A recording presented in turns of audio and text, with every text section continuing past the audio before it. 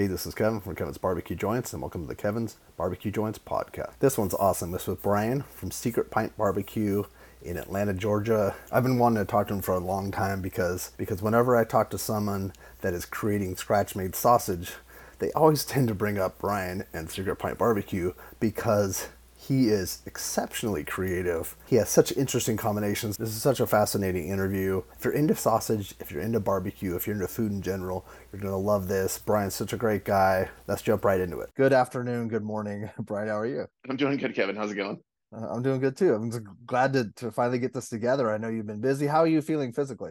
Good. I mean, so when I had COVID, it wasn't as big a deal as I think other people. I had done the vaccines and had the booster through like last year, so I may have gotten a less potent thing. Yeah. So it was honestly like I've had a worse flu actually. Well, you're based in Atlanta right now, but I wanted to know what your backstory really quickly. Did you grow up in Georgia? Yeah. I grew up south of Atlanta, like kind of like Metro Atlanta adjacent. I was probably like, depending on traffic, 30 or 40 minutes from Atlanta Center, a Okay. town called Fayetteville. Yeah. Heard of Fayetteville. What was that? Was Okay. there, were you involved in the food scene? Because how did you get to where you are today? What's the journey? I mean, like I probably like I consider myself part of what I probably the Food Network generation. You just Hmm. grow up watching, and the Food Network's kind of on. So you're watching like Emeril and Ming Desai and Bobby Flay and all these people cook, and so that's kind of how like my interest in cooking went. And then like in high school, I worked for so Chick-fil-A has very like a couple different variations, especially in Georgia. So I worked at a place called the Dorf House, which is like half fast food, typical Chick-fil-A, and half like sit down restaurant. I know they have that. Yeah, like I mean they serve burgers there. Like it's like they have a grill. Like one of the biggest things is like even though it's a Kentucky dish, they make a hot brown there with like diced up fried chicken instead of turkey. I didn't know that. Wow, this is so. Yeah, Was it yeah, a like concept or was it something that they have for multiple locations? they they've kind of been paring them down, but yeah, they're throughout Georgia. There's a bunch of different Dorf houses, and so like at the front of the building, there's this little mini door that you can actually walk through for kids, the Dorf house. And That's so cool. I worked there in high school, and then I didn't really like I didn't want like I was thinking about culinary school, but I didn't do that. I wanted to go to film school, so I went to kind of a median college, and then I was going to try and go to SCAD. And college wasn't my thing, and so I got back into cooking. But after like a long journey of doing other odd jobs, What kind of jobs? I mean, so for about 10 years, I was a post-production audio engineer for audiobooks. Are walking tours, is that something that people can you get that in every city? Is it other ones? I guess there would be, right? I didn't even think about that. Yeah, like we got contacted by a company and we started producing. I think we did like 50 for different cities throughout the US. Like New York had very like variations of different ones. Like we I would can do like imagine. a standard New York sightseeing, and then we also did like a gangster and crime inspired one. That's So I wonder if there's yeah, one for LA. I'd love to do one before. I think I did do one for LA. I think it was not. I don't know how Drive, it'd like be there's more only driving tour, probably. well, like you had to find like certain sections that were walkable and you had to do it within a certain number. So like it's a very small subsection of LA that you could do. Like certain cities just didn't work out like the way they wanted it. I think when I did LA, it was like the old courthouse and that kind of thing. Interesting. But so then did you Yeah. have any background in audio at all or No, I'm just kind of decent with computers and stuff. So a buddy was like, hey, you want to, do this entry level position at this company. And so I started like basically with the do quality control, and it's not like a very glamorous job. But most people can't do it. It's like you have to listen to an audiobook by a narrator while reading the script and kind of find like pronunciation and errors while they like anything they don't say correctly.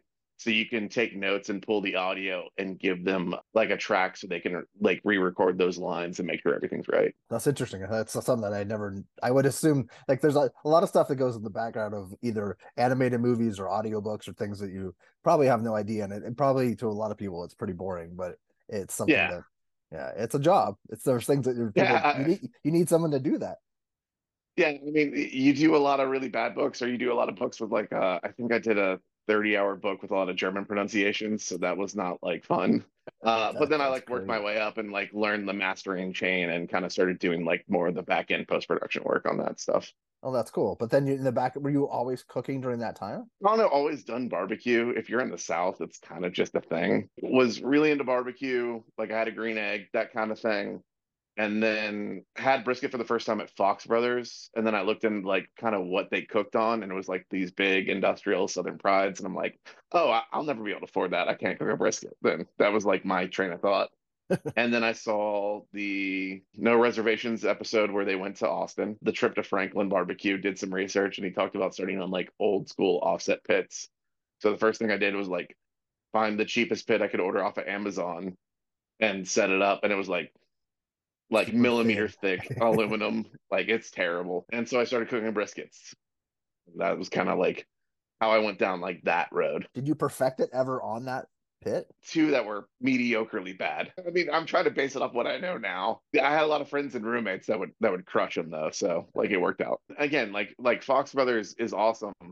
Like we were 30 minutes outside of Atlanta, and so if you went to Fox Brothers at the wrong time on a Saturday or Sunday, you're gonna wait like an hour and a half to like get a table. And their parking situation is not great. It was like I can cook a brisket here, we can have it, or we can go like wait around for. It's not the same culture where you like have a beer and wait in line at a place in Texas. It's like you're sitting around kind of like waiting for your beeper to go off like at a normal restaurant. Yeah, no, so it's not as exciting, and you don't have that camaraderie and talk to people in the line. What did you graduate to then from there? Or did you go travel to Texas at all? Or? No, so I hadn't done Texas, and then about 2017, 2018, I was like, could I get like a bigger pit and kind of take this a little more seriously?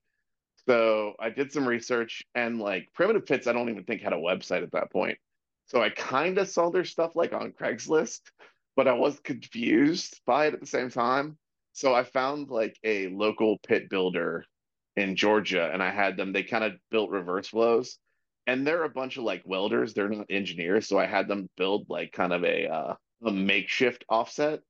And if I could go back in time and redesign some of it, there's so much I would change. So it was probably like I would say size wise, like 130 to 160 gallon in terms of like size. I could fit like four briskets and two pork butts on there. Were you just giving that away to friends or like doing deliveries or? No, so I started out like cooking a lot. Yeah, I would give some like friends and family, and then I started like underground pop-ups.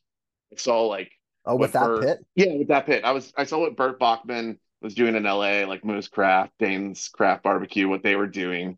And so I started just like sending out notifications on Instagram or Facebook. It's like, hey, I'm gonna set up in a friend's driveway. I'll give you the address. Just message me. I would just ask for donations to pay for the next cook. So they Ah, would come set up. I'd set up a couple tables. People would come, and I did like four of those in 2019. so crazy how inspirational that was and how because it was so exciting for me to like to know that Bert existed. Like when I started to see things on Instagram, I'm like, wait, and I had to find him, and it was like it was very he had to give an address very like he had to kind of barely tell you where it was. It was just really it was a really fun time. And then it's interesting now how inspirational that was to other guys across the country because and it in Texas too, because Texas, I think yeah, Dane was there was probably like a handful of people doing it in Texas as well. It's also like probably like YouTube videos came out, like the Business Insider stuff, where they covered Bert and they covered Moose. I was like, okay, that's kind of how you start without getting like all the licenses and a Yeah, commissary. And never, like I said, I never charged. I always just asked for donations so I could pay for the next cook. Because like, I'm just like, I want to make this as like legally loophole yeah, yeah, as yeah. possible. That's a smart little loophole that you create. Yeah, Yeah. but you were cooking off of that makeshift pit, right? It had a square firebox, and then it had like this elevated grate with these large openings. So when they do reverse flow, they would just throw a ton of wood in there, and you didn't have to worry about having a coal bed. But the way I learned is you kind of have to have a coal bed, so all the coals would fall through these grates. So I started having to buy like, or I had to go like Home Depot and get, I can't remember the type of like metal it was with like the cross stitch pattern, so I could just like set it over this thing so I could actually have some coals to keep fire, because I was having to come out like every 15 to 20 minutes and like Uh, open it up and kind of get it restarted. And that leads to super long cooks. I remember having some cooks that went like 24 hours on that thing it's until I the finally good like old learned temp. how to do it. Yeah, yeah. Oh Lord, that but obviously you were interested enough to continue doing that. It's kind of a bug once you start doing live fire cooking and cooking with like real wood and not charcoal or doing like the pellet grill stuff. You either like you're like this is too much work or you're like oh this is the only way and it's more of like out of frustration that you keep going. Uh-huh, definitely. You're like I'm gonna get good at this. I'm gonna get it to where I can actually manage it because I do think there is a flavor difference between using like real wood. So then how did you get to, because I know that the pandemic created a situation where you were able to, like, that was part, the pandemic kind of builds into the story of what you've been doing. But did you eventually get a primitive pit? I forget what kind of pit you had. Yeah, I did get a primitive pit. Okay. So the pandemic, what ended up happening was brisket prices shot up and I kind of stopped cooking. I was supposed to have my first like real pop up in April and the pandemic happened, that shut down. Brisket prices shot up, everything shot up and I stopped cooking. And then brisket prices came down. I just started offering deliveries to the back half of like 2020. And so that kind of got me momentum. And then I got my primitive pit 500-gallon in February of 2021, right before I started doing pop-ups. That time, like, what kind of menu, what were you doing for delivery? Brisket, ribs, pulled pork, sausage, some pastrami, sometimes beef ribs, and then I would have like two sides. I would do some mac and cheese, or I would do cold sides. So I would do a sweet potato salad and coleslaw. Wow, and this was all to go stuff, right? People would pop in Yeah. and So what I would do is I would take everybody's order and I would tell them I'll give you like a delivery window hmm on Friday. So I'd wait till everybody came in and then I would map it out so I could have like the most gas efficient and like time every like stop out so I could tell it's like I should be at your house between like this 30-minute window and this 30-minute window. And so I did that for probably about 5 months. oh wow, okay, so you okay, that I was mistaken. You actually delivered. Okay, I think you said that, but Yeah, yeah. I was thinking maybe you meant that they came and picked it up. No, it's that was Oh no, that's no, smart. I That's a smart, because during the pandemic too, people weren't able, at least a lot of places weren't able, people weren't able to get food, and that's like the food that they wanted. so yeah, I delivered yeah, probably for yeah, like every Sunday or every other Sunday for about 5 months. Like I Wow. would just get like a like you know 12 to 15 orders and then just kind of like I would have a set amount that I knew I could cook on that pit, that small pit. So I knew it's like all right, I can do five like four briskets that's going to give me this much meat. So like I was like I have this much fatty, I have this much lean, this much chopped. So when it got down to it, was like, hey, are you cool with like a pound of chopped? And they're like, most people were like, yeah, that's kind of And how I did it. and I it's I loaded them well, up in like some Cambros and just took it around town. so smart, and it's actually great because you're getting the money ahead of time. So like you know that it's for sure, it's locked in. It's not something where you're cooking all this food and hoping people show up. It's more. Right. Yeah. So like I would wait to get everybody's order and then I wouldn't deliver anybody's order. Like I would send out the Venmo request like 24 hours in advance and then they would send it and then I would deliver it. Then how did you get down the sausage rabbit hole? When you cook briskets and start trimming like the Texas style, you have so much excess trim and I didn't know what to do with it. So I had gone to Goldie's did a pop-up at Fox Brothers, the kiosk in their commissary Ah, back in March of 20, like late February, early March of 2019. And I went and I was like, oh, this is really good. And I'd also had the sausage at Lewis Barbecue in Charleston. I was like, this is very different. This is really good. So they were offering classes. Like it was basically just Dylan at the time. Dylan yeah, and then yeah. Lane would kind of come in and hang out. And then you might have seen Jalen and Johnny, but it was mostly Dylan Lane. And so I went out and took a class in like August of 2019. And I specifically took brisket and sausage so I could learn how to make sausage. The first thing I ordered was the KitchenAid like metal grinder. And I used it once to try and stuff sausage. And it was the worst thing I've ever done. Like all the fat rendered out because I didn't re-chill it down before I was stuffing the sausage. It was a mess. I immediately ordered like an actual standalone stuffer after that time. And so that's what I started with is just like one of those metal KitchenAid grinders. And so I'd offer sausage when I was doing the rounds on the deliveries. So that's kind of how I got started doing. I probably did 15 to 20 pounds a week just for that. You weren't doing, because I read somewhere, because I went through almost all your sausages, and Yeah, just yeah, no for worries. question, and you one of them, like at one point, the jalapeno cheddar, you didn't make that at the beginning because you didn't want to. Wasn't that something, or the Texas hot gut? There was something that you didn't make because you didn't want to. It was the jalapeno cheddar. Okay, Like you could go get like one of the only places in Atlanta that made house-made sausage at the time was Fox Brothers. So their house-made sausage was a jalapeno cheddar. So it's just like I don't want to just kind of go over the same Yeah. territory. At that time, what type of sausage were you making for people? So I had learned kind of like a Central Texas kind of old school link. Whenever you took the Goldies class, they would give you a recipe. Okay. And so I like made some small minor adjustments to the recipe. And Lane is such Lane Mill of Yeah. Goldies. He's so crazy. Like he's constantly changing all his recipes. So the recipe that I got back in 2019 is so completely different from them, whatever they're even doing now. Wow, that's It's wild. probably gone through like 20, 25 iterations to like Like, now. I Um, yeah, he's just like a flavor and ingredient genius. I've heard. Yeah, yeah, yeah. savant. Yeah. So it was a Central Texas link kind of in the German Czech lineage. So like mustard seeds, lots of garlic, black pepper, and then it also had some like marjoram and sage and stuff. So it wasn't actually spicy. And then the first link that I decided after that was a Spanish style chorizo with manchego cheese. Okay, manchego, Yeah. which a lot of people might not know because it's a Spanish cheese, and because I worked in the cheese world. Did Were you into cheese because of the Food Network and you're into food and things, or how did you? Do we want to go ahead on the cheese rabbit hole now? I don't know. You want to go? Okay, let's go Yeah, down. yeah, sure, sure. Manchego was just a cheese I like. The whole like genesis of like the cheeses I pick for sausage is I would just pick a cheese and then think about like what kind of cuisine it's good for, and then build the link backwards from there. Oh, So interesting. manchego, yeah, like manchego was a Spanish cheese, so it was like, what is manchego on? It would be kind of on like you would have it like in tapas, and you might have it with some Spanish chorizo, like the cold cut cured kind of Spanish chorizo. Mhm. So I went and looked up to see if there was like any fresh Spanish chorizo recipes, and I found this fresh Spanish chorizo recipe. And so like I was like, okay, so if I do the manchego cheese and the fresh Spanish chorizo recipe, let's see how that works. And so that's kind of the genesis of it. So I live super close to an Atlanta Buford Highway Farmers Market, and they have a great cheese section. Ah, So I just kind of go browse the cheeses and see what catches my eye.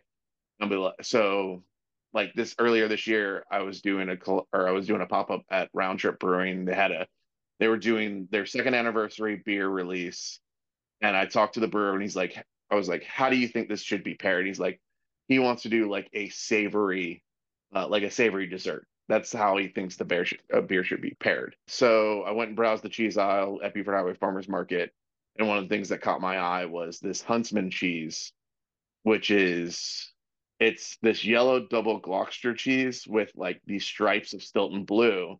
And I thought about like post dessert cheese boards, mhm. so like with like blue cheese and like harder cheeses. And so kind of I built the link around that cheese to pair with that. So And that's kind of my thought process.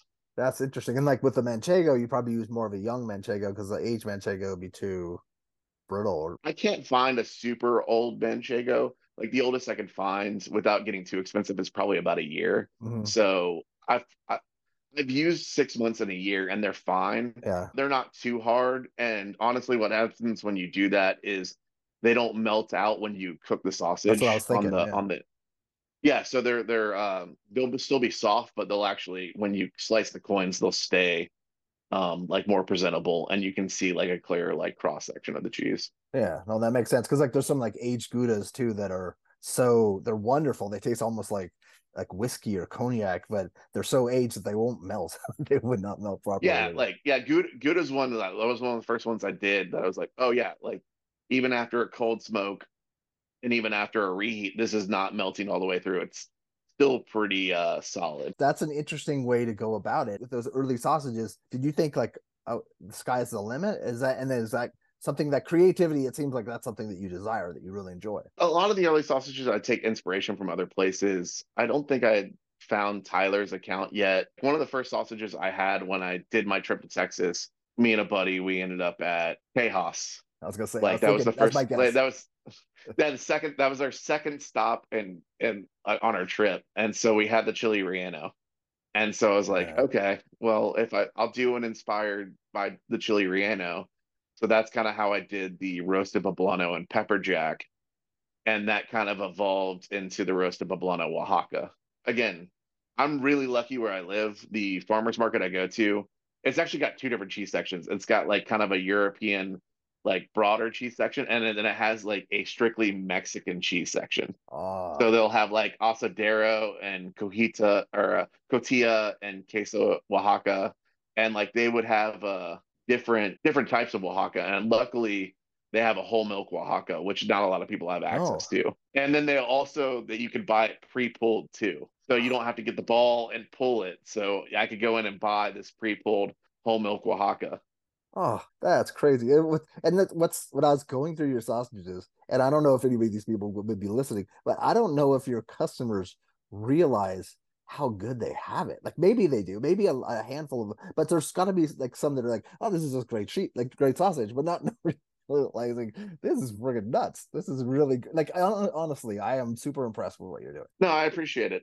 No, I've had people tell me that like I have certain people that come just for sausage. Oh, cool. So it's really cool to get that like recognition from them. And some people know like how many different like how crazy it is to pull off like multiple sausages at like a pop-up event.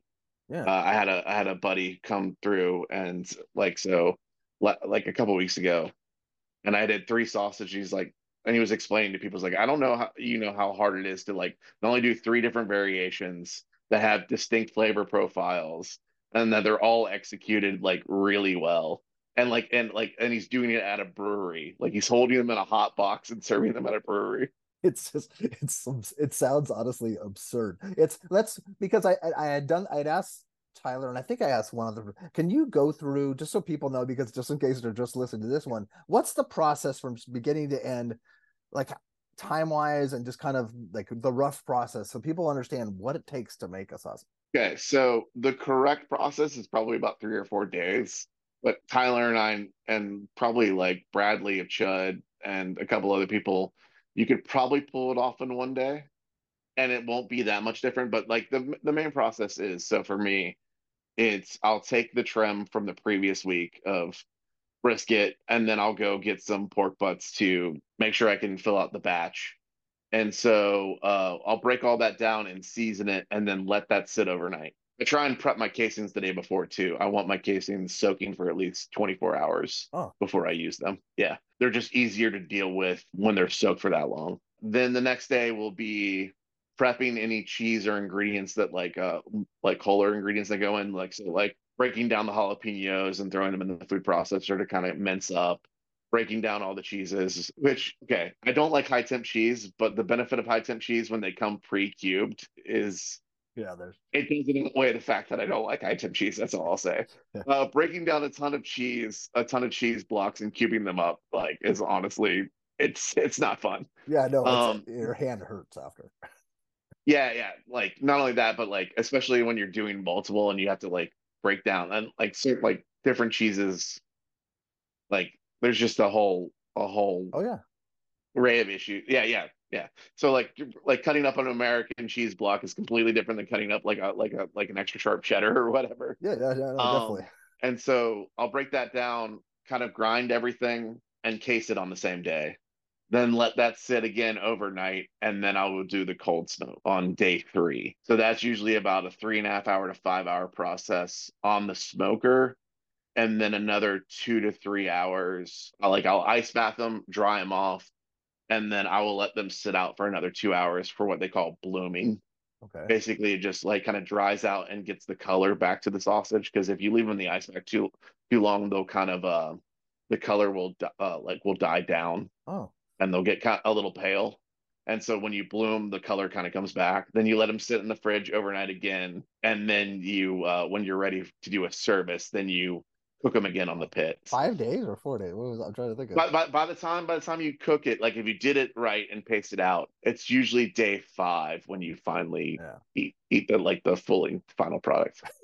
for like a sausage like, but it's that's sliced, but it's also a number of them, and it's something so special that pairs like when I think that's why I went down, at least mentally, down the and trying wise and eating wise, the craft sausage realm, because I felt like it's what differentiates a lot of places from other places, because brisket hasn't been perfected, but a lot of people can do a really good brisket. A lot of people can do ribs really Yeah, well now, pulled pork, etc. Once you've had good sausage, it blows your mind. Like it kind of like those epiphanies that you had, and I think that No, I just respect it so much. So that's interesting for people to know, and for beginners and people that might want to be interested, if they can go back to this and look at it, and it's obviously not, that's, you didn't give it a recipe, but you told the time that it takes, and I think it's nice to Right. know. Yeah. That's crazy. Say at the beginning, were you taking that much time? Doing it right and taking that much Okay, okay. time. Yeah. Like I think when you do it, like it's kind of a hard process to speed up. And especially early on, it takes you so long to do each step because you're kind of slow at it and you're kind of like trying to make sure that you've got everything lined up. And there's so many dishes doing sausage that you kind of have to pause in between each step to make sure that you like Yeah, clean everything. but also too, like, have you ever made a sausage or like almost like finished and then you looked over and you're like, wait, I forgot to put that thing in that I wanted Oh, like one of the first sausages I made, I totally forgot salt. Yeah, it was to. terrible. Like, Uh, yeah, I had gone through everything, and this is why one of the steps that you should do is after you grind and kind of mix everything, you should make a test patty and test it out, make sure all your flavors are good. uh, And I know that like at Goldie's, they do that every batch they make. They fire up they're frying up 5 to 6 test patties on Sunday when they're making sausage just to make sure that they got all the like it's not too salty or it's not under salted and that like everything tastes right. I have definitely forgotten salt in one and it was terrible. I've never heard of the test patty thing. That's cool. That's a that's makes a lot of sense Yeah. because you can't eat it raw, Um obviously. So, yeah, you can't well, I mean you could you eat like a could. little bit raw, Yeah. but Yeah. yeah. So thank you for that primer on. And I wanted before I forgot too, because I have a lot of questions. The secret pint, is that, does that have something to do with a metal song or a band or something? Or Yeah, okay. So that's a song by a band called Mogwai. Mogwai. Okay. And I don't even really I'm a big fan of Mogwai. I'm not even really a big fan of that song, but that like title stuck in my head. So when I was originally thinking about a name, Secret Pine stuck in my head because I thought about like being Southern and kind of like or moonshine and rum running, kind of a Mm. secret pint. Uh-huh. So like my original logo was gonna be like an empty mason jar glass. Ah, that's So cool. that's kind of, yeah. And then it kind of went to this logo, Gotcha. kind of morphed into that, yeah, later on. And Mogwai is that a gremlin, right? Wasn't that gremlins? Or Yeah. That's what a gremlin is before they become a gremlin. because at first I'm like Yeah, Star Wars. I'm like, no, no, Moglins, gremlins, yeah, Mogwai. and then you have like you have some sausages named after metal songs too. Like, are you you're into metal, right? Or Yeah. I'm into metal, so okay. like I've named them kind of out of a couple different things. So more recently, I've been naming them after like metal songs or metal bands. So I did one. So it's funny that you mentioned that you worked at Murray's. My Kroger has a really good cheese section with Murray's cheeses, and I saw that honey goat Gouda, and I used it for some reason. Honey or goat stuck in my mind as like a Kentucky thing, and so I named it after a song of a like a hardcore Kentucky band. Wait, Yeah, and wait, then I did an so, Italian inspired link, and I named it after like an Italian death metal band. and I've Googled some of them too. Like, well, Deep in the Willow, that was right. That was the Honey Goat Gouda one, right? Yeah. That's named after like the Knock Loose singles that just came out. I listened to that one, and then which one was the one that was named after? I'm looking to see after the metal band from Germany. You said Oh, where from? the Oh, secret. That's the name of the band. the secret is the name of the band. Ah, okay, okay, Yeah, that's and then cool. like I did another Italian link, and I called it the Morricone after Enzo Morricone Oh because wow, it was like yeah, because he did the spaghetti westerns, so I was making like a Texas style sausage with Italian flavors. So that right, was kind of right. like my yeah I love was that. my that was my thought process for it. So you're having fun with that. That's cool. Yeah. I mean, sometimes it backfires. I did a blueberry pancake one, but I used sorghum syrup, so I just didn't want to call it like blueberry pancake. So I called it Baleen Morning after an instrumental band from Texas called Balmore. And people were so confused by the name, they just didn't order it. And so we were sold out of the other stuff. Oh, that sucks. Yeah, you probably have to dumb it down. Well, because like it's also too in the beer world, they name things so funky and so crazy that sometimes I bet people don't order things because they're so confused by the name. Yeah, so one of the breweries I go to and pop up a lot, they're called Little Cottage Brewery, and they're a metal brewery, and so all of their names are kind of that style, but they also list out all the ingredients and kind of the beer style underneath it, so people are less confused by Yeah. that. Yeah. But I found like even if I'm listing out all the ingredients and what it has, people are like really confused. That like between like they're like blueberry pancakes, was it wrapped in a pancake? What's going on? It's like no, it's got pancake breadcrumbs and dried blueberries in it. How was that one? That one must have been really good. That one's really good. Like I've made that a couple of times and people really dig it. Like Yeah. the idea was when you get a breakfast like at a like say a diner, and so you take a bite of sausage and like pancake and you Yeah. just kind of switch it through the syrup. That was the whole idea. It's the best. It is the best, and it's all encased in what in a sausage. That's awesome. So, as I want people to know before I forget, because that would be the last thing. How are you? So you're doing this, and I've seen that you're scheduled out to December, right? Right now, yeah, yeah. Okay. Like there's a lot of pop-ups in Atlanta right now. So if you want like Saturdays, which are the busiest day, I kind of had to like schedule out the breweries that I like back in like late May, early June, Wow. because That's they would have gotten booked that far in advance. so the pop up world is really big in Atlanta. Yeah, yeah. Oh, it's huge. A ton of different pop-ups. Like there's a whole community. Either like there's some residencies at certain restaurants and a lot of places popping up at breweries or in other restaurants like on a during the weekday. I mean, we have a Discord group and I probably want to say there's like 20 or 30 pop-ups in there. Is that just Discord for the pop ups, or is it Discord for other Yeah, people? that's just Discord for the pop-ups. Wow, that's Like impressive. and so yeah, and so there's also like the breweries or beer gardens or all those places are also in there asking dates to be filled and stuff. So we can ask like, hey, we need someone to help like run our front or like our POS system or if anybody like knows a place to get a certain ingredient, that kind of thing. That's great. That's a great use of Discord as instead of like for NFTs or for like like or video Yeah, games. Like that's exactly. rad. That's rad. That's really cool. Like and I hear Discord, I always think that world, but it's like it's just a community. It's a Yeah, it's weird, like because yeah, that's what I was familiar with Discord too at first. It was, like that's what we used to chat for video games with yeah. friends, Uh-huh. and then it kind of morphed into like Slack was always the work thing, and then we ended up using Discord more for the work thing because it had better functionality than Slack. So it kind of like it's gone back and forth. Wow, that's it. Like I That's it. use Slack for fantasy football, and then I use Discord for work, so it didn't make any sense. So then people can they can go to your social media, see what's coming up. They're not paying ahead of time, right? You're paying at the brewery or Yeah, what I do some pre-orders. Okay. Like doing pop-ups at the brewery is always it's always been weird because I didn't want to do pre-orders because I didn't want someone to walk in after sitting in line for like 45 minutes and we run out and Yeah. then someone walk in and get food 10 minutes later and I just told them we didn't have food. So like it was like always because I didn't want to send the wrong message that way. That makes sense. But this year I started ordering doing pre-orders and kind of like working it into where it's more like by the pound and packages and stuff. And then like I also do the sausage package, vacuum sealed sausage packs, and that's you can only get those through pre-orders. Like 4 packs and Yeah, yeah, 4 packs and that kind of stuff. that's awesome. Okay, so pay attention to your social media. That's the best way to find out that Yeah, stuff. and then like the website has like the full list of events Oh like yeah, on my yeah. calendar. Okay, cool. Yeah. Yeah, I'll have links to all that. Can we go over some of your sausages really quick?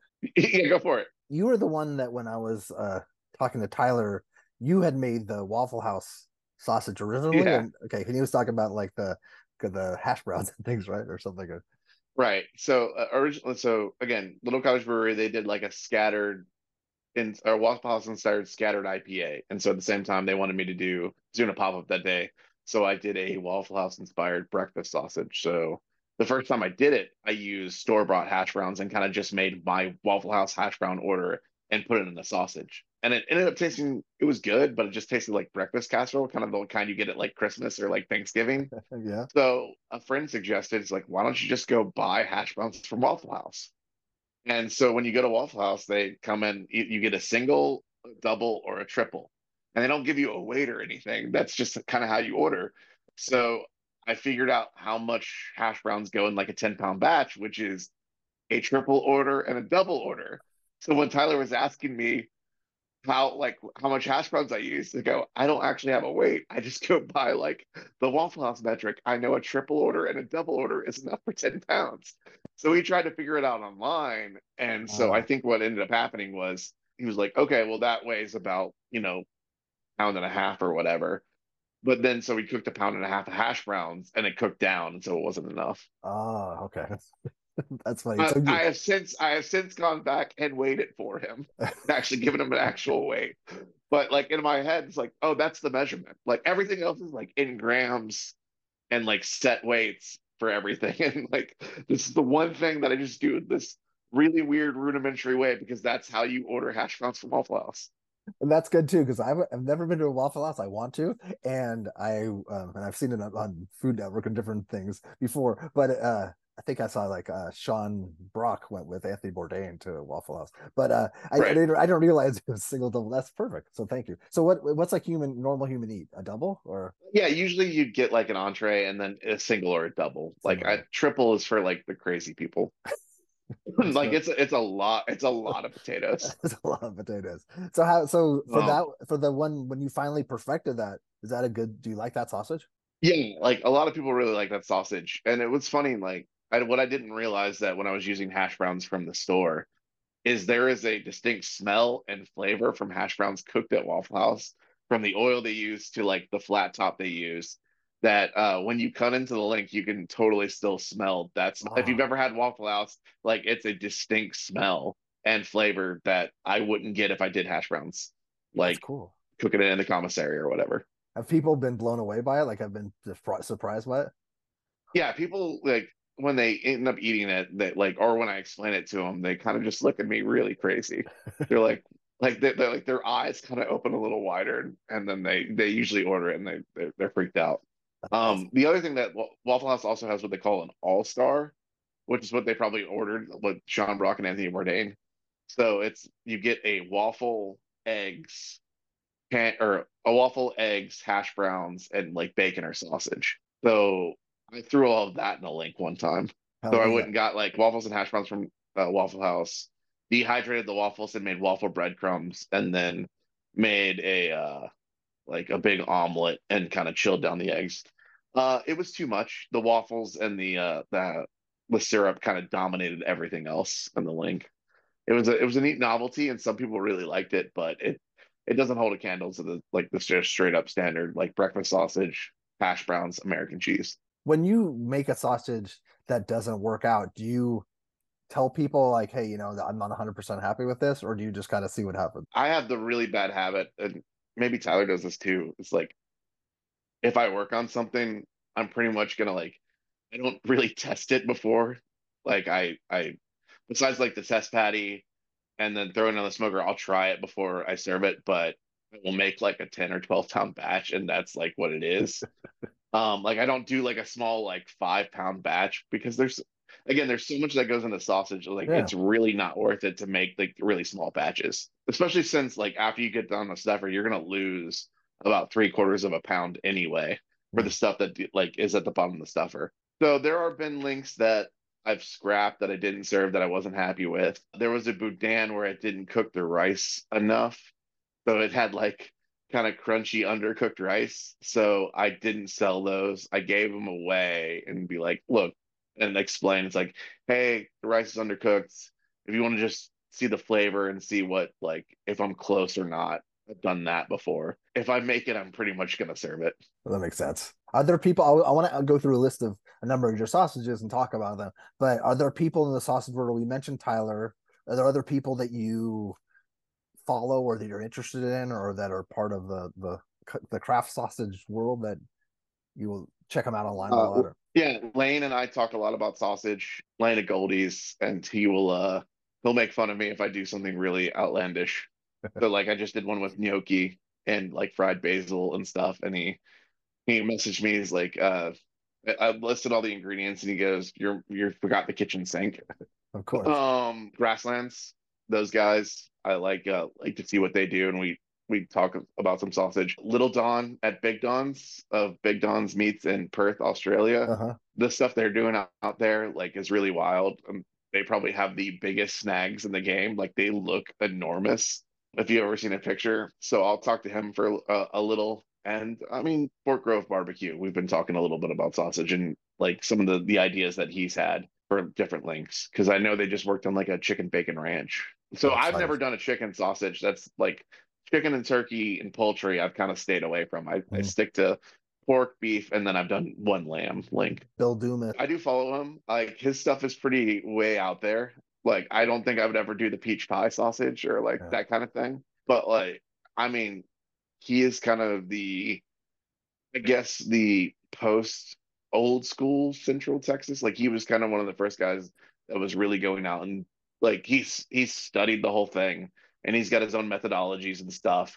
And he was the first guy that was kind of taking that I know like on a bigger scale was taking all these different like dishes and stuff and turning them into a sausage. Hmm. I mean, I want to have a stuff at some point. I just haven't had a chance. Bill Dumas at Brotherson's. Yeah. Bill Dumas of Brotherton's. Yeah. Maybe I will try like the what is it, the pecan pie sausage at some Yeah, yeah. point, but Uh-huh. that's just like wild to me.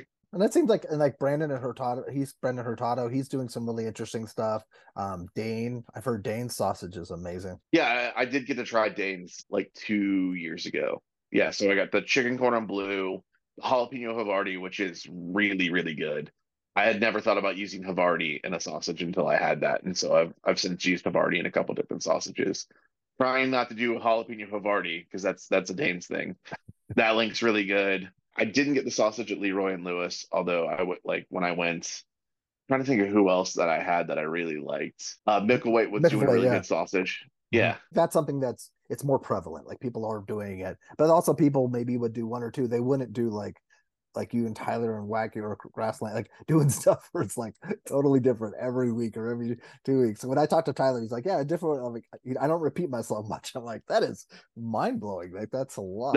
that's pure insanity. I've definitely repeated links, especially like people will ask, "Can you bring this back?" or whatever. So like, I'm doing the Gnocchi link again this week. I'll do a slight variation of it, but someone asks like, "Hey, I was really interested in that Gnocchi link." So like, yeah, I'll bring it back. Taiwanese, like, do you have some connection to Taiwan, or did you go to Taiwan or something? No, no. So the pop up that I did a collab with Mighty Hans, Fu Mao's son is of Taiwanese descent. Okay, And so he was like his pop up is doing Taiwanese American inspired dishes. So he'll do a okay. brunch. So he does like one of his items for a brunch is a scallion pancake, but he does a like a bacon, egg, and cheese scallion Oh, that's pancake. cool. Like yeah.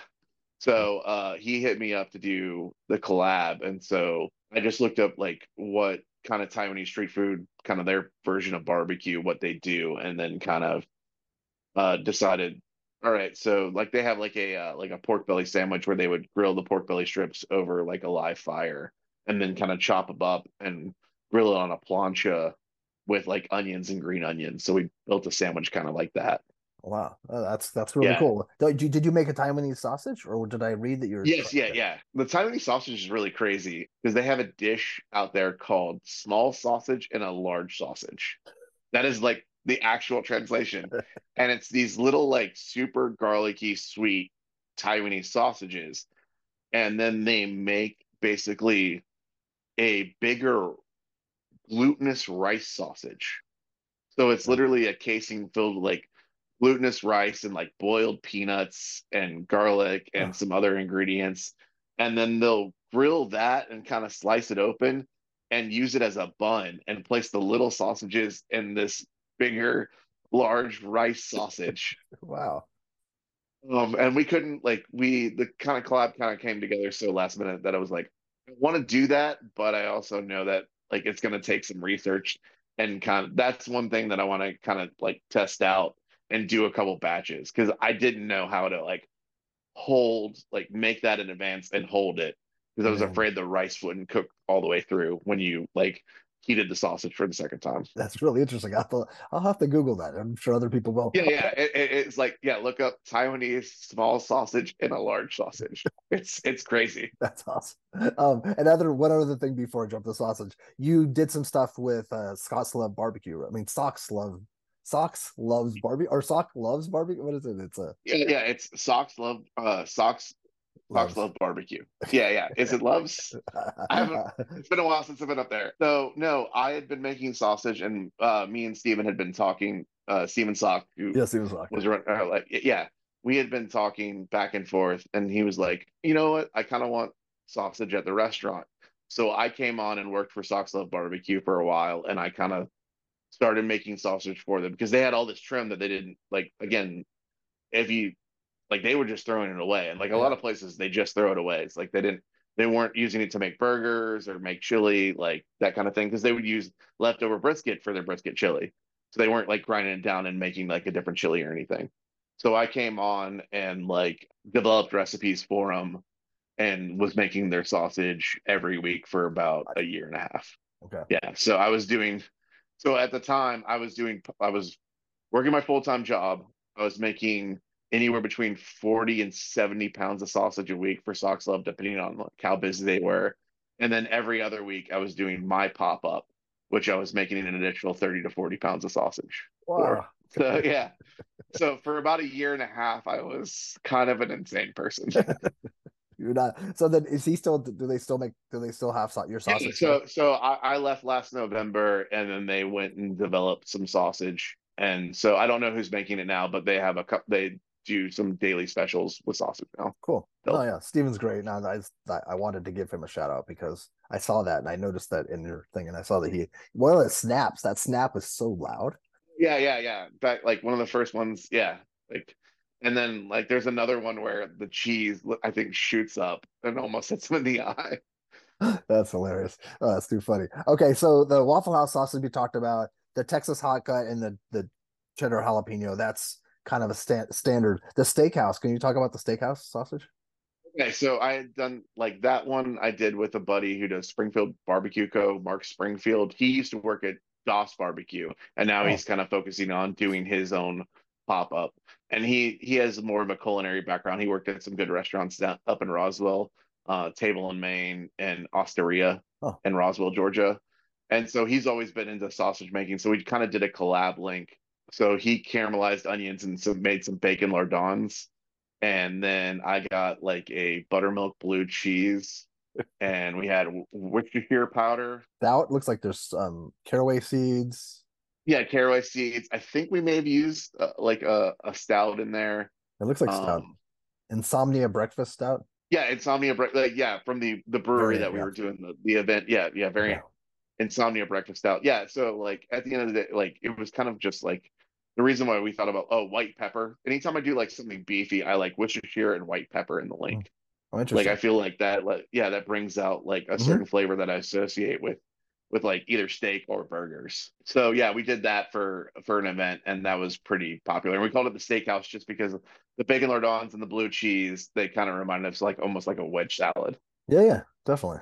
That was good. That sounds really good. Yeah. And then chorizo con papas. Is that one? Was that someone else? Did someone else make that too, or is that something that a lot of guys have made? Or Someone's probably made that. I know like people have done El Pastor before oh and yeah, stuff. exactly. Yeah. So there's a gas station that sells really good burritos next to me, and they have a chorizo con papas burrito that you can get in the morning, and I just love that dish. So that one's interesting because I there's a really good Mexican grocery store called Supermercado Chicago, and they make a really good chorizo. So when I make that sausage, I go get chorizo from them, Wow. and I fry it up, and then I roast or fry the potatoes for that sausage in the chorizo fat from when I fried it up. Oh, that's Well, then I refry the chorizo so it gets these like really crispy chorizo bits that I mix in the sausage. So I create my own like my own recipe chorizo, and then I mix in those potatoes and then the crispy chorizo bits and then an asadero asadero. cheese. Yeah. Ah, Yeah, yeah, yeah. It's a really good melty Mexican cheese. yeah. So yeah, when you look at the link and it's got these little bright like red studdedness from the other chorizo that is in the sausage. Ah, that's awesome. And that this dawned on me too. There's also Lennon at Heritage. He makes some incredible sausages too. Yeah, yeah, yeah. Like Forgot. I've seen a couple that he's done, and it's pretty nuts. Yeah, yeah. So that's like just like these are like the guys that like just like you. Like I follow, I follow you. I follow a number Yeah, of people. It just popped in my head that I remember. I think he does something maybe with con papas, but it's not chorizo. It's something else. So maybe it's El right. Pastor. Yeah, could be that. I don't know. Then this deep in the willow is that's the one with the honey goat gouda, right? Yeah. So I saw the honey goat Gouda from like the Murray's honey goat Gouda and like in my Kroger cheese section. I was like, oh, might as well use that. And then the first time I did it was with chilaka peppers, which is what they turn into pasillas. Okay, It's the pepper before they dry it out to turn into a pasilla. So I roasted those and chopped those up. And then the second time I made it was hatch chili season recently. So I that's used cool. some hatch chilies. Yeah. And that's a really like the honey goat gouda has a really funky flavor that comes through a lot. And then I amped it up. Like you can buy granulated garlic or no, sorry, granulated honey, Oh, like these little like mini honey tablets or whatever. So I added more of that into like the sausage farce, and so it's got a good sweet flavor. It's got the funkiness from the goat gouda, and then it's got a little heat from the hatch chilies. is that the one that you have Aleppo pepper in? Did I put a note? Yeah, yeah, Aleppo pepper. Yeah, And what is Aleppo pepper? It's from Syria. yeah, yeah, yeah. So my Alabama white sauce is kind of a variation of Sean Brock's Alabama white sauce, and so that was the first time I came across Aleppo pepper, and I Okay, liked it, and I started using it in other things. okay. Because I've heard people use it, I've just never used it myself, and it sounds like Yeah, it. What does it it's taste like? Does it have a stronger pepper taste or a different type of? no, no, it looks like red pepper flakes or like Korean chili flakes, Oh, kind of. But it's got kind of like a mild or smoky flavor to it. huh. Okay, Yeah. I'll search it out. Everyone else, comment below if you're using Aleppo pepper. And then the secret is like an Italian, wasn't it? With and because you use taleggio and taleggio, that's what I think. That's when I saw taleggio. I'm like, wow, he is really going out there with this. Yeah, I had done I had done this dinner at Little Cottage Brewery. They did a beer pair dinner, and so I did 5 courses, and I made this smoked mushroom and taleggio gnocchi.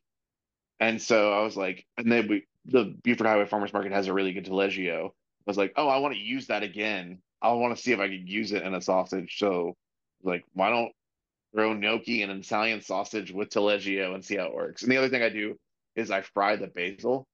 Speaking of like Taiwanese food, like I've had friends who made me like the Taiwanese like popcorn chicken with those fried Mm. pieces of Thai basil. I really like that flavor. I was like, why can't you do that with just like Italian basil? So I'll fry the basil and I'll feed it through the grinder as I'm feeding like the seasoned mix. So it gets kind of shredded up and like dispersed throughout the sausage. I don't think anybody would be using taleggio. I don't think I've ever heard of anybody use it. Yeah, so I found like it melts out really it's a softer cheese, so it melts out a lot. And Uh-huh. so I really should have used probably like almost double what I ended up using in that first Yeah. batch. And it's got a So I funk. was It's gonna got a do it again. different flavor too that people aren't used to. Yeah, yeah. I have a buddy who makes a pizza with taleggio cheese that's really good. Like, yeah. And so I just like the flavor, and you kind of balance it out with other ingredients. So I think it works out. Wow, that sounds awesome. No, it sounds so good. I'm just very impressed, is what I was saying. Then Thanks. the stout pie link, you use a Dubliner for that one? Okay. Yeah. Okay. So another one of the breweries I go to, Pontoon, they had an Irish stout made with Jameson. Like it was called extra, extra, extra Wow. stout.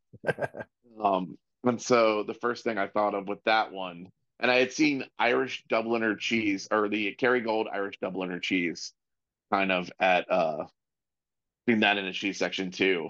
And that's honestly like an Irish Parmesan is the way I would describe it. Like Yeah. it's a harder cheese. So the first thing I thought about was like kind of like the like steak and kidney stout pie, Mm. that kind of thing. That's one I want to go back to if I can find the right stout to pair with it because I had used it's super super rich from like the onions and the mushrooms, the stout, cooking all that down like it's and then the cheese. It gets super rich. So the second time that I made it, I used some red wine vinegar to kind of cut through it, and that's before I knew about how acidity from like vinegars will break down a link. I just never thought about that.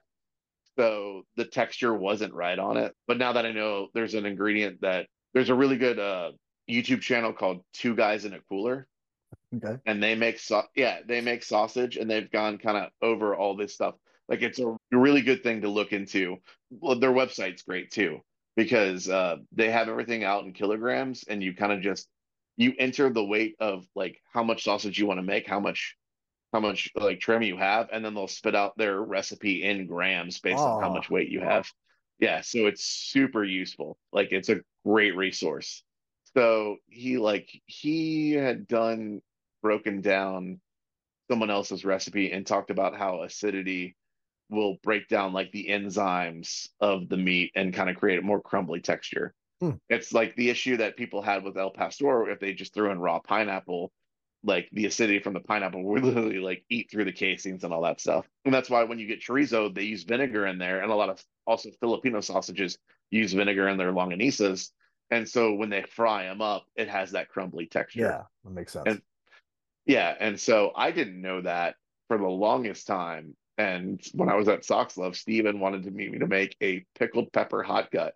So we were throwing these pickled bell peppers and these links, and like the texture was never right because the acidity from the Hmm. pickling process was breaking down the links every time. And it took me probably a year to figure that out. Oh, well, now you know, and that's good. So hopefully someone is paying attention here and they can check that out because that's not yeah because I'm sure a lot of people are experimenting and having problems like that. Yeah, exactly. So there is a product out there called encapsulated citric acid.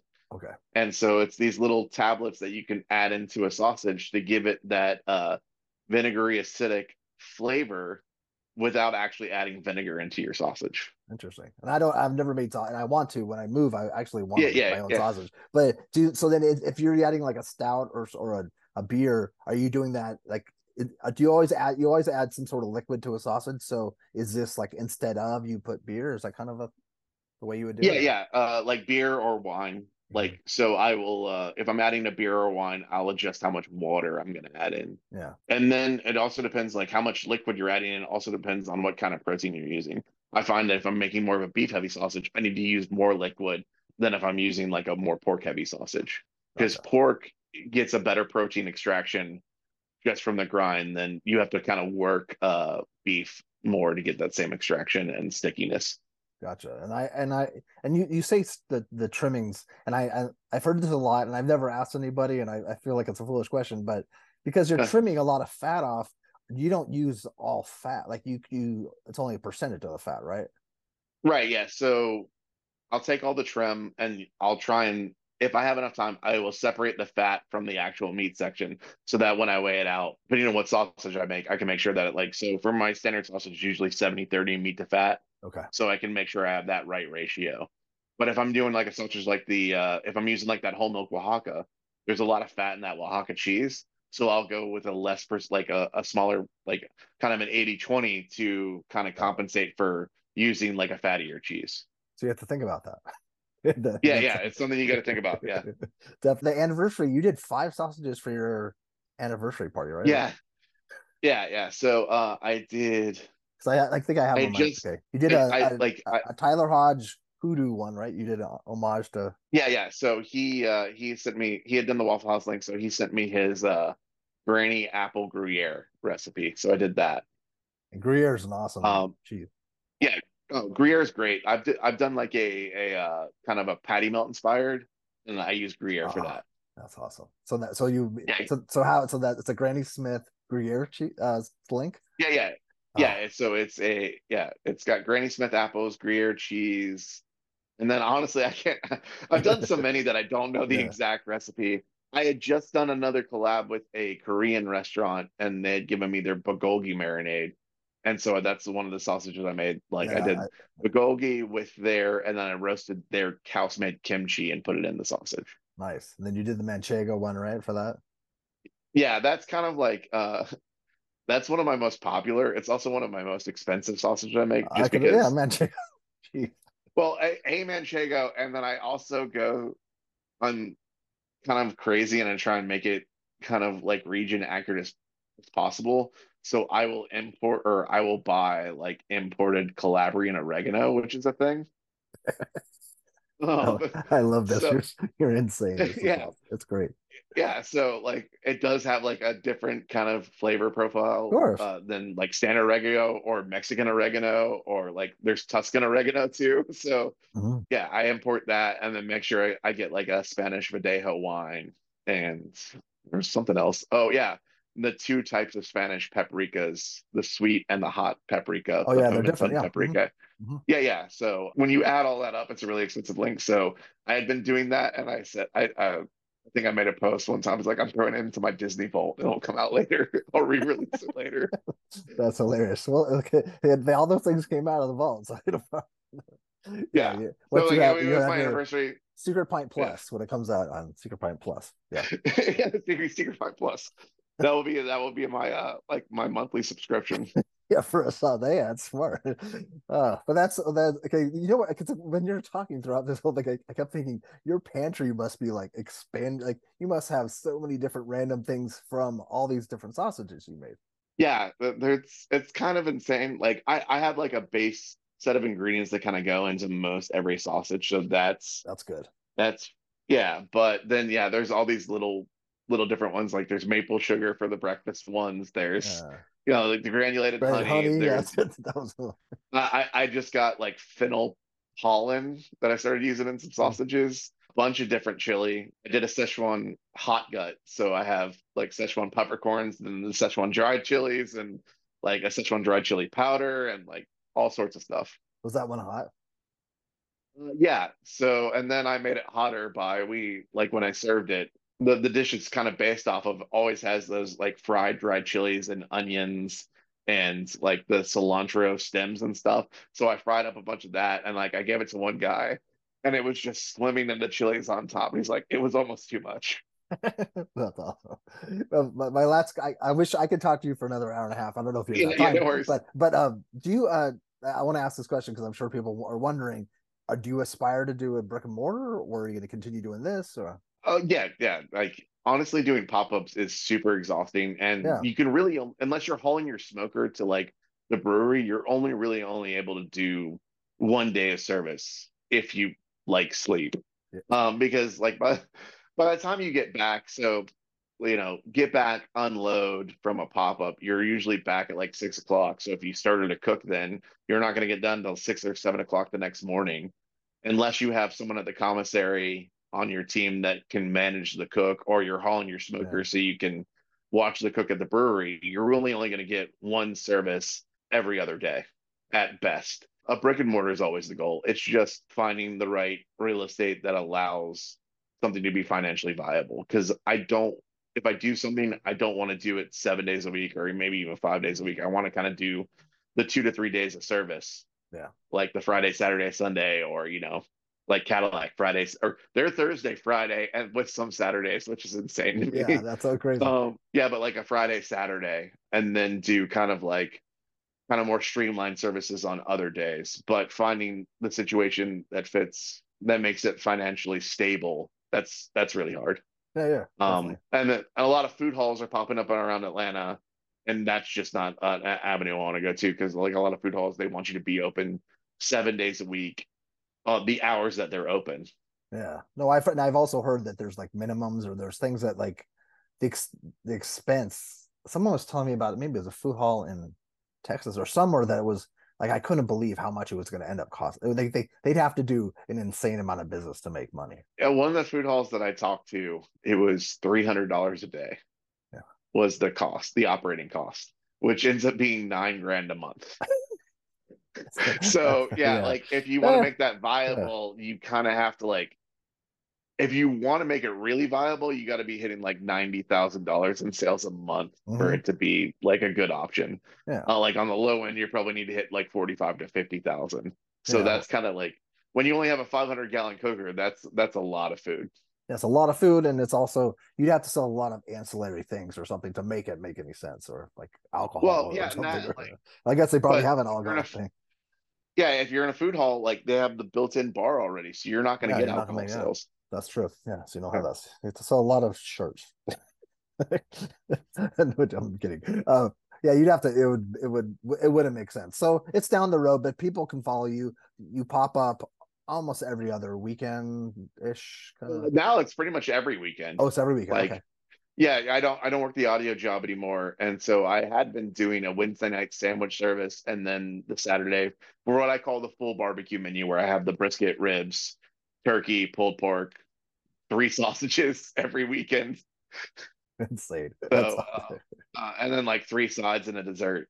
Uh, Like it's yeah, like people have said that's too big of a menu for like to that's serve at good. a brewery. It is, but it's awesome. But also too, when I used to go visit Heritage at breweries because they did a lot of breweries and even Moose, they would do a lot. They would a lot of these a lot of like because it's exciting. You want to show what you can do, and you want to show you're excited about what you're making. So I could see that. But yeah, you're probably smarter to pare it down, but still, I'm Yeah, sure. yeah, but like if someone shows up and you're like, "Oh, you don't have ribs today," and that the whole reason they showed up is because you have like they like your ribs. It's kind of Yeah, yeah, no, that's tough. it's a catch 22.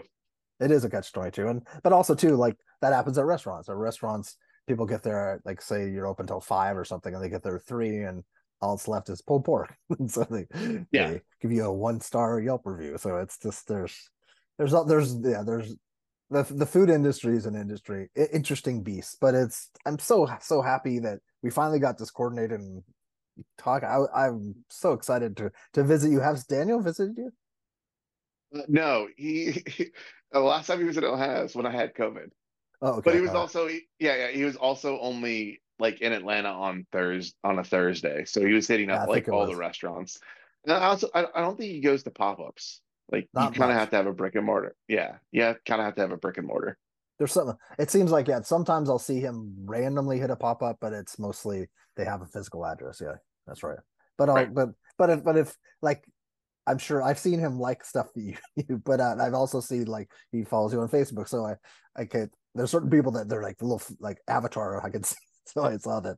I Yeah, think that's yeah, what you. it was yeah, it was only a recent follow. Like that I didn't a lot of people when they get the follow, they post the Instagram thing. It's like I finally got the follow from Daniel Vaughn. I just sent it to a couple friends. Like, okay, I made it. Yeah, well, hopefully I can visit before Daniel. That's my goal. I want at least one place before Yeah. he goes to it. But cool. Well, thank you so much for taking the time. I'll talk to you soon. Great. All right, cool. Good Thank talking to you you, so Kevin. much. Good talk to you. Bye. Not a problem.